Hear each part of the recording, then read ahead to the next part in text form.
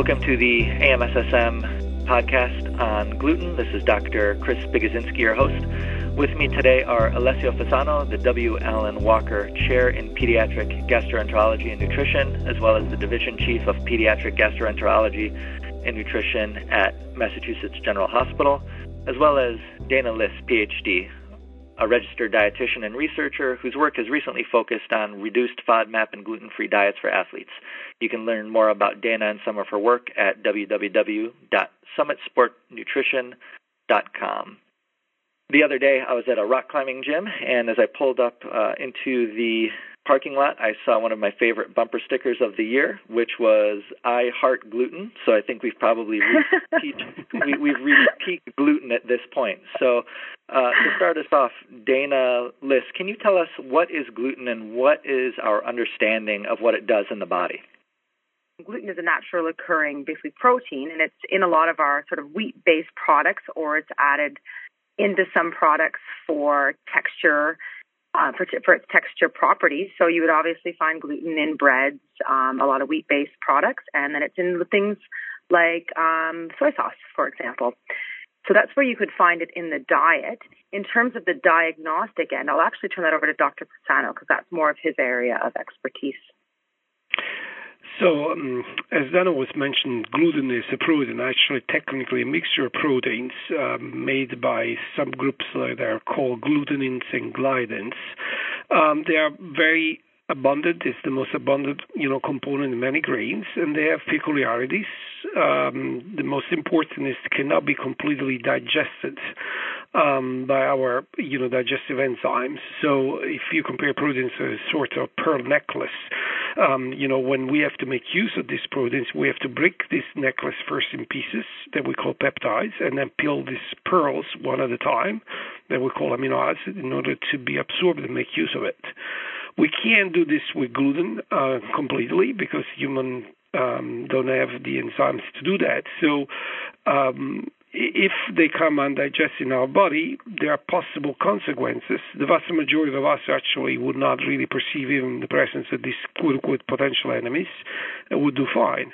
But there are a group of individuals that eventually, when exposed to these undigested fragments, may eventually mount an immune response that can translate in sinus symptoms that can pretty much, occur on any part of the body. And that can have, clinical consequences that can go from, mild GI symptoms like stomachache, irregular bowel movements, bloating, all the way to more severe issues and pertinent this discussion, for example, chronic fatigue and decreased performance. Thank you. Dana Liss, how is gluten related to carbohydrates on a macronutrient level? Well, gluten is, in terms of athletes in the population that I work with, a lot of athletes do have a high carbohydrate diet or a periodized high carbohydrate diet. And a lot of the carbohydrates that they eat are wheat-based products, cereals, breads, pastas, which are obviously high in gluten. Recently, there's been a little bit of a sea change as far as gluten, and there may be something else at play. Folks in our audience may have heard of FODMAPs. Dana, can you give us the relationship of FODMAPs and how that fits into this picture?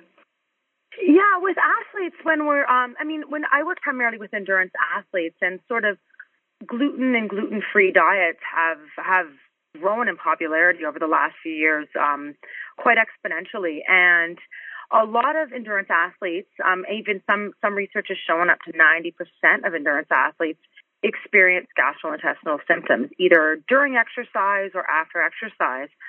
And it's become popular that these GI symptoms have become attributed to gluten.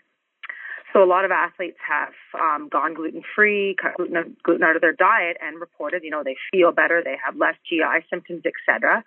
But whether or not gluten itself is a modulating factor is still, we're still very curious, because when you go gluten-free, what happens a lot of the time is you actually automatically reduce certain foods that are high in FODMAP. For example, if you have a wheat-based pasta, for example, and you go to switch to a gluten-free product, maybe a quinoa or rice pasta, you're cutting out the gluten, but you're also cutting out fructans, which our body also doesn't necessarily have the enzymes to digest, especially in larger amounts. So it might actually be the automatic reduction in FODMAPs that are modulating the reduction in GI symptoms and not gluten itself. Before we go further, can you give us go ahead. a little breakdown on what FODMAPs are? What FODMAPs are. Yep. So FODMAP stands for fermentable oligo monosaccharides and polyols. And they're a group of short-chain carbohydrates that occur in foods naturally, but when we eat them, we don't actually digest them very well. So then they transit down to the colon where they're fermented by colonic bacteria, causing gas and bloating. In populations with IBS or irritable bowel syndrome, those symptoms are actually quite exaggerated from possibly from visceral hypersensitivity. We don't actually know all the mechanisms. But in an athletic population, FODMAPs and the use of FODMAPs or possibly FODMAPs causing GI symptoms, it's a pretty new area. But in terms of an irritable bowel syndrome population, a low FODMAP diet has been quite successful in treating those gastrointestinal symptoms and reducing symptoms. Dr. Fasano, can you tell us a little bit about what conditions or symptoms gluten intolerance or celiac sprue can cause, specifically in the athletic population? Yeah, I mean, until the recent past, we thought that the only condition that gluten would trigger would be celiac disease. And that was, once upon a time called celiac sprue. Now we know that we talk about the spectrum of gluten-related disorders. So besides celiac disease, the autoimmune response to gluten, we have, gluten sensitivity or non-celiac gluten sensitivity. That's another form of gluten reaction, immune reaction to gluten. And then we have wheat allergy that is on an allergic base. The three forms cannot be distinguished in terms of sign or symptoms because they all, cause the same kind of symptoms. So they are not distinguishable just purely on the clinical ground. Of course, because the encounter between the enemy, gluten, and the immune system occurs on a battlefield that's the gut. Most of these people that have problem with gluten experience GI symptoms, some that I was alluding to before.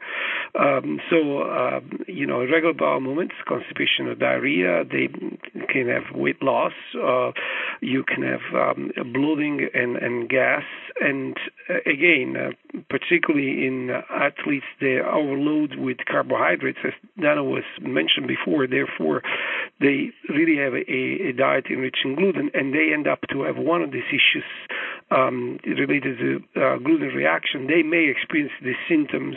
They can be quite disturbing for an athlete. However, beside the GI symptoms, these conditions can also cause extraintestinal manifestation. And pertinent to athletes, I believe that, three of them needs to be mentioned. One is anemia. And with that, fatigue. So this condition can cause a reduction of hemoglobin and therefore the capability to transport the oxygen and then to have an aerobic, performance. They can have joint pain because, sometimes the inflammation may eventually involve joints, and therefore this can definitely affect in a negative way athletic performance. And last but not least, sometimes there are involvement of bones, so people can experience osteopenia or osteoporosis, and of course this increases the risk of fractures, particularly for contact sport. That can be important to keep in mind. Would it be useful, or what's a reasonable model to think about this in the sense that, would you say gluten intolerance of some sort would be the overarching systemic issue, and then maybe that's manifesting itself as what we used to think of as celiac sprue disease and the GI system, or are these things more on some sort of a linear spectrum? What kind of model do you use? Yeah, it's more the latter, actually. As a matter of fact, we don't use the term intolerance. There is a lot of discussion about terminology. But anyhow, intolerance now are, limited food reactions. They are due to either because you ingest too much of that foodstuff, like FODMAP, for example, and therefore you're not capable to handle them properly, and so you have leftover the colon, as Dana was mentioning, or lactose intolerance. So in other words, situation in which you lack the enzyme to completely digest, this foodstuff. We talk about sensitivity when there is an immune reaction, and particularly gluten, we talk now a spectrum of gluten-related disorders. So you can have an autoimmune process that is typical of celiac disease in which you destroy the intestine. As a consequence, you can develop both GI or extra GI symptoms, gluten sensitivity, and weedology. So it's more on a continuum, so to speak. Dana Liss, I suspect that you see many patients that come to you with eating challenges. Certainly endurance athletes, it can be very hard to fuel yourself for some of these longer endurance activities. And then on top of that, especially in runners, we know that running itself may cause some GI upset, just the mechanical forces of running. How do you differentiate or tease out somebody that's coming to you with, again, what we would call runner's runs or simple bloating versus maybe a true malabsorptive issue or something else going on?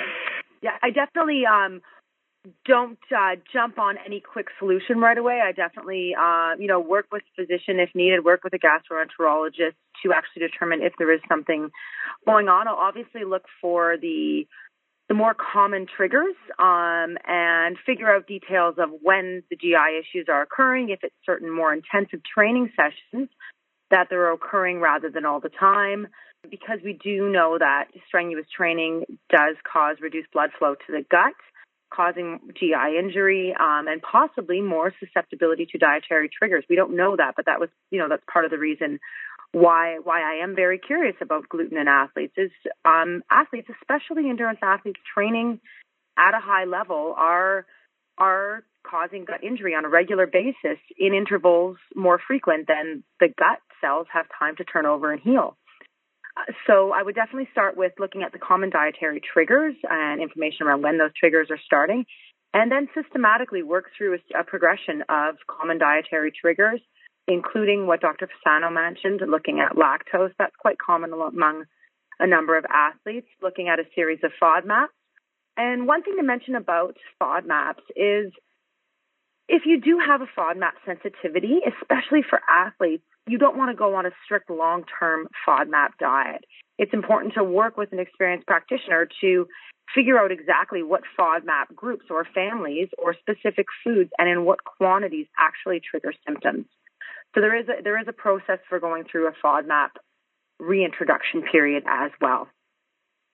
Yeah, we'll get back to that in just a second as far as what a FODMAP diet looks like. But Alessio, in my own clinic, I've often seen patients that come to me with a diagnosis of celiac disease, and I ask them, what sort of workup have you had for this? And they say, I never did any blood workup. I never had an endoscopy. I've never done any stool testing, and yet they have this diagnosis of celiac disease. Can you guide us through an evidence-based diagnostic approach for an athlete that you may suspect has some sort of malabsorptive process or celiac disease?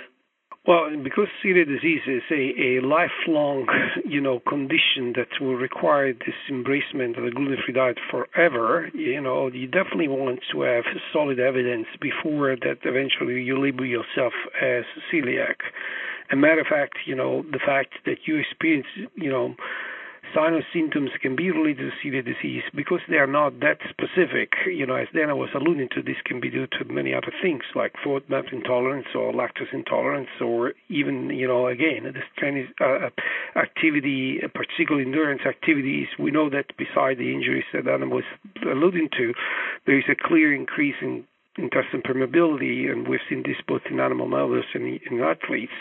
You want to be absolutely sure that your symptoms are related to probably gluten rather than any of the other conditions. And therefore, before to embrace any kind of treatment, including a dietary exclusion, it is important to really go through the screening test that is pretty straightforward and very robust in terms of sensitivity and specificity to see if indeed your symptoms can be related to celiac disease. This is a simple blood test, it's fast, it's cheap, and if you test positive, so in other words that you have these autoantibodies, they are again, extremely sensitive and specific for celiac disease, the next step is to perform an upper endoscopy with biopsy because you want to show that that test is related to the autoimmune insult that characterizes celiac disease. So in other words, that the intestine layer is damaged and the villi are now short or gone completely. That is the cornerstone diagnosis for celiac disease.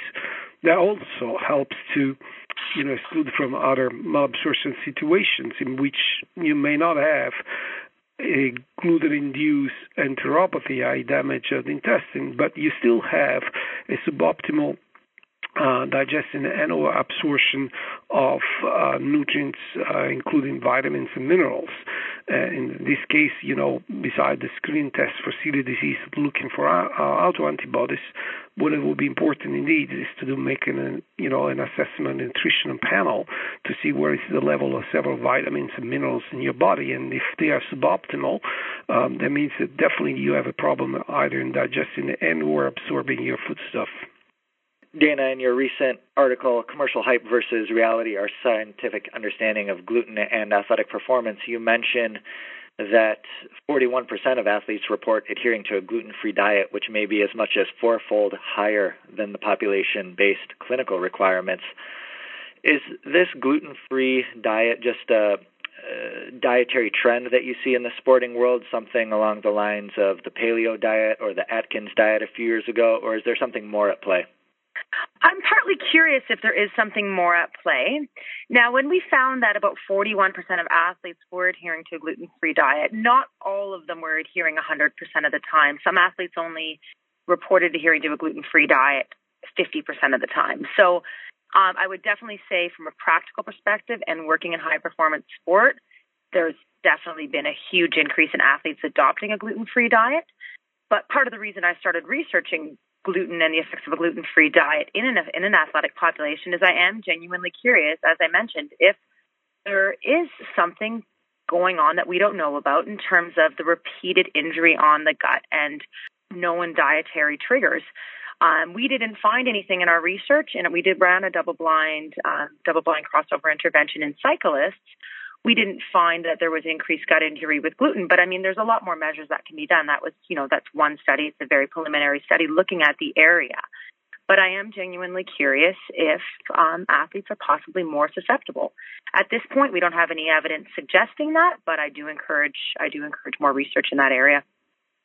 Getting back to FODMAPs, I have heard that in Australia or New Zealand, they've even started labeling foods as being low in FODMAPs, and I suspect that might even start coming over here, just as gluten-free now is a very common labeling in restaurants or in grocery stores. Dana, can you give us an idea of what a reduced or low FODMAP diet would look like? I've read lists of foods that have FODMAPs in them, and if you really were very strict about it, you'd be very limited in what you could eat potentially. And so what is a good dietetic approach to a low FODMAP diet, and what would that look like? Yeah, so with the low FODMAP diet in Australia, it's definitely way more popular there. That's where it was sort of invented in a way. And there are whole shelves of low FODMAP foods labeled low FODMAP that you would see in terms of it would be common in North American grocery stores with the gluten-free sections. And I've definitely been following market reports, and they are indicating that low FODMAP may be the next gluten-free. So that makes me excited, partly because individuals who do genuinely respond to FODMAPs negatively will have more food options, and it will be easier to determine what's high and low FODMAP.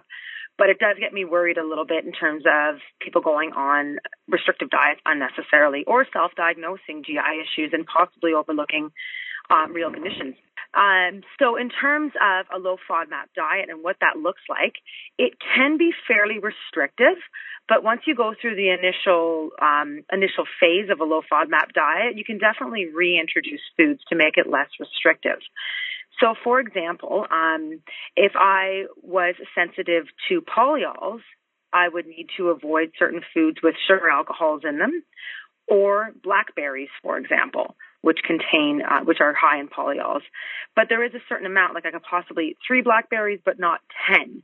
So there is also some guidelines around the amount of foods with FODMAPs. If you eat a lower amount, it can still be low enough to not trigger symptoms, but a higher amount is then considered high FODMAP. There's not really a rhyme or reason to which foods have FODMAPs.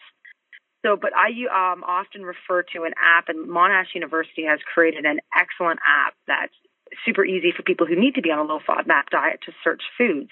And it's a traffic light system that you can basically just search for food and search, for example, nectarines or peaches, which are stone fruit and high in FODMAPs. And it will basically come up with a red, high FODMAP. Or it can give you something like yellow for an avocado. So 1/8 of an avocado, for example, would be considered low FODMAP. But if you ate 1/4 of an avocado, it would be considered high FODMAP. So the easiest way to go about it is look at the groups of foods in terms of fructans, lactose, polyols, galactans, etc. Figure out which foods you typically eat that are high FODMAP. So you don't need to necessarily restrict everything. If you don't eat a lot of garlic for some reason, well, then I wouldn't worry about it if it's high FODMAP because you don't typically eat it. So I would figure out which foods, if you're having issues, which foods you typically eat that are high FODMAP, then work through those, then work through the reintroduction phase to minimize the restriction. It sounds like using a dietitian that's skilled in FODMAP diet or is FODMAP literate, I guess you could say, would be very beneficial versus just kind of a, elimination diet approach, something along those lines where people just kind of guess at what they could be by reading up on the internet. I think it can be quite challenging to navigate, and Monash University does actually run a FODMAP training program for dietitians. So I would definitely work with a practitioner who is experienced in low FODMAP diets. Dana, you refer to this in your answer, but I'll put this out to both of you and you can answer in whichever order you want. But restricted and disordered eating, unfortunately, is widespread in the sporting world, especially in, for example, endurance sports or the more what you could describe as aesthetic sports where an athlete may be judged based on their appearance. What are the risks or what kind of things should practitioners look out for when suggesting either a gluten-free or low FODMAP diet, specifically in regards to athletes that may already be at risk for developing disordered eating patterns? That's definitely something that I kind of flag right away if I have an athlete come to me and they're on a fairly restrictive diet. It's definitely something I keep an eye out for right away. Sometimes athletes are just they're looking to genuinely just eat as healthy and as clean as possible, but when they end up restricting a little bit too much, it can quickly go down the wrong path, and they can end up with more orthorexic behaviors. And Dr. Fasano, do you have anything to add in that regard? Well, again, I will make a distinction between professional athletes and amateurs. Professional athletes are very much scrutinized by, their dietitians and, trainers. So a inappropriate behavior that definitely, particularly for endurance athletes, it's as you are mentioning, Chris, it's a tangible risk because the appearance and what is the stereotype body appearance of endurance athletes who require a certain kind of very lean structure with BMI that is very tightly controlled and so on and so forth. It's an issue, but I don't see how these athletes, they are professional, can spill into eating disorders without being flagged right away by, their trainers and their dietitians. Also because their performance will be tremendously affected in a negative way if they go too far. So that will be pretty much, against their own interests in terms of performance.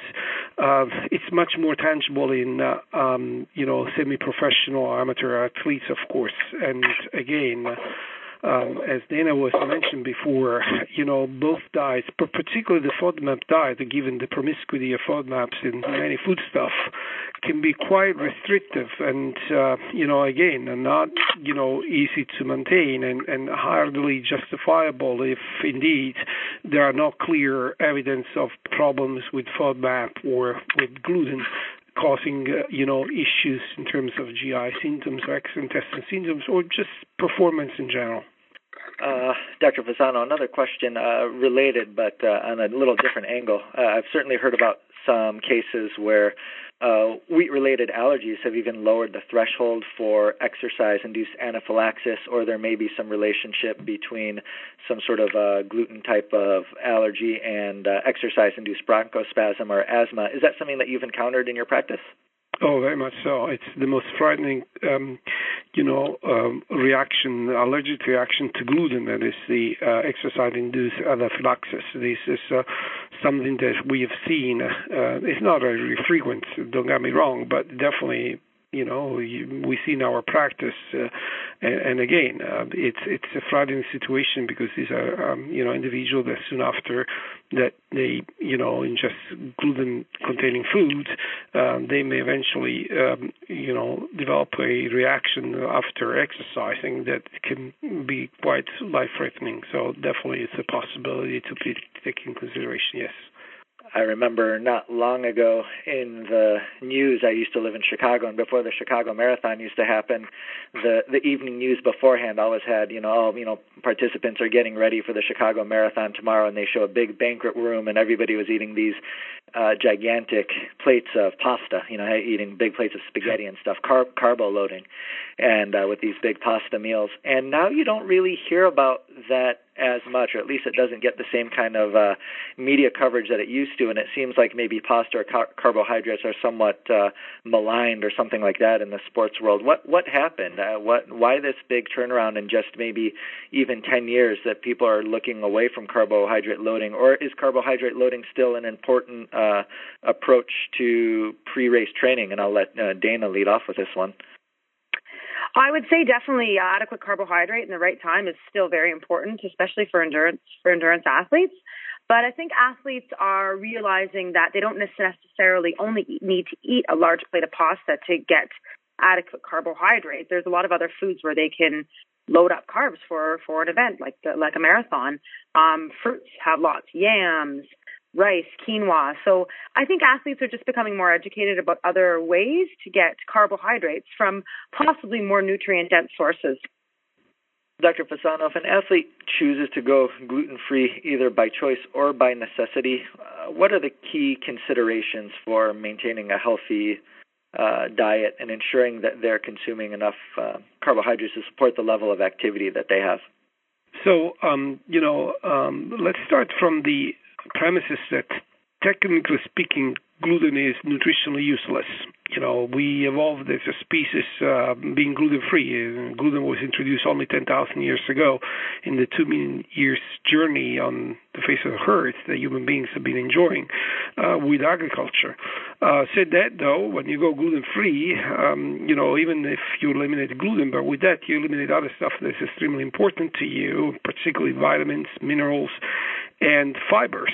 So if you need to go gluten-free either by choice or necessity, once again, I find extremely important and I would say pivotal, particularly for professional athletes, to do that under the strict, supervision of a knowledgeable dietitian. To follow up also what you guys were discussing before, the most immediate way to load it up with carbohydrates for athletes was indeed a big bowl of pasta. But now, the nutrition industry got much more sophisticated. So not only you have natural, sources of carbohydrate loads before activity, but now there are also products that are, commercialized that can achieve their goal. Probably the gluten-free, the gluten load become less popular with the increased awareness of what gluten can do to you, right or wrong, in terms of, how, strong is the evidence that indeed can create problem in terms of endurance. But, that's probably the reason why there's been this shift. Are there any things that we kind of had failed to mention that you feel are important, or what have we missed about this conversation? Again, we discussed this, on length, but, if you have to go on a gluten-free diet for whatever reason, you better do this under supervision of a good dietitian. This is not something that you just go out there and embrace by yourself.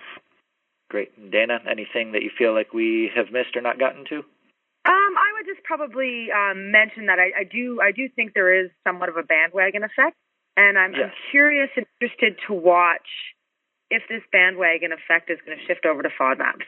Because it's still only, and athletes may, and we have some research coming out that might help athletes determine if strategic low FODMAP diet might help with GI issues if they're prone to exercise-induced GI issues. But yeah, I'm curious to see if athletes are going to jump on low FODMAPs a little too quickly.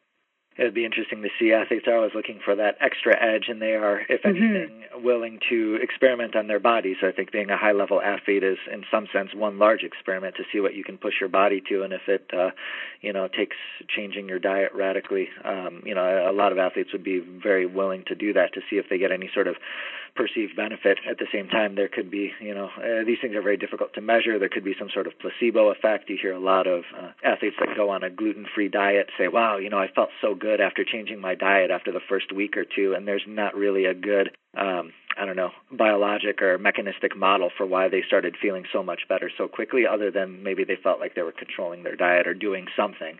And, if the placebo effect is there, maybe it's worth taking advantage of to some degree. If an athlete feels better, maybe, and it's low risk, I don't know if there's a big downside to doing that.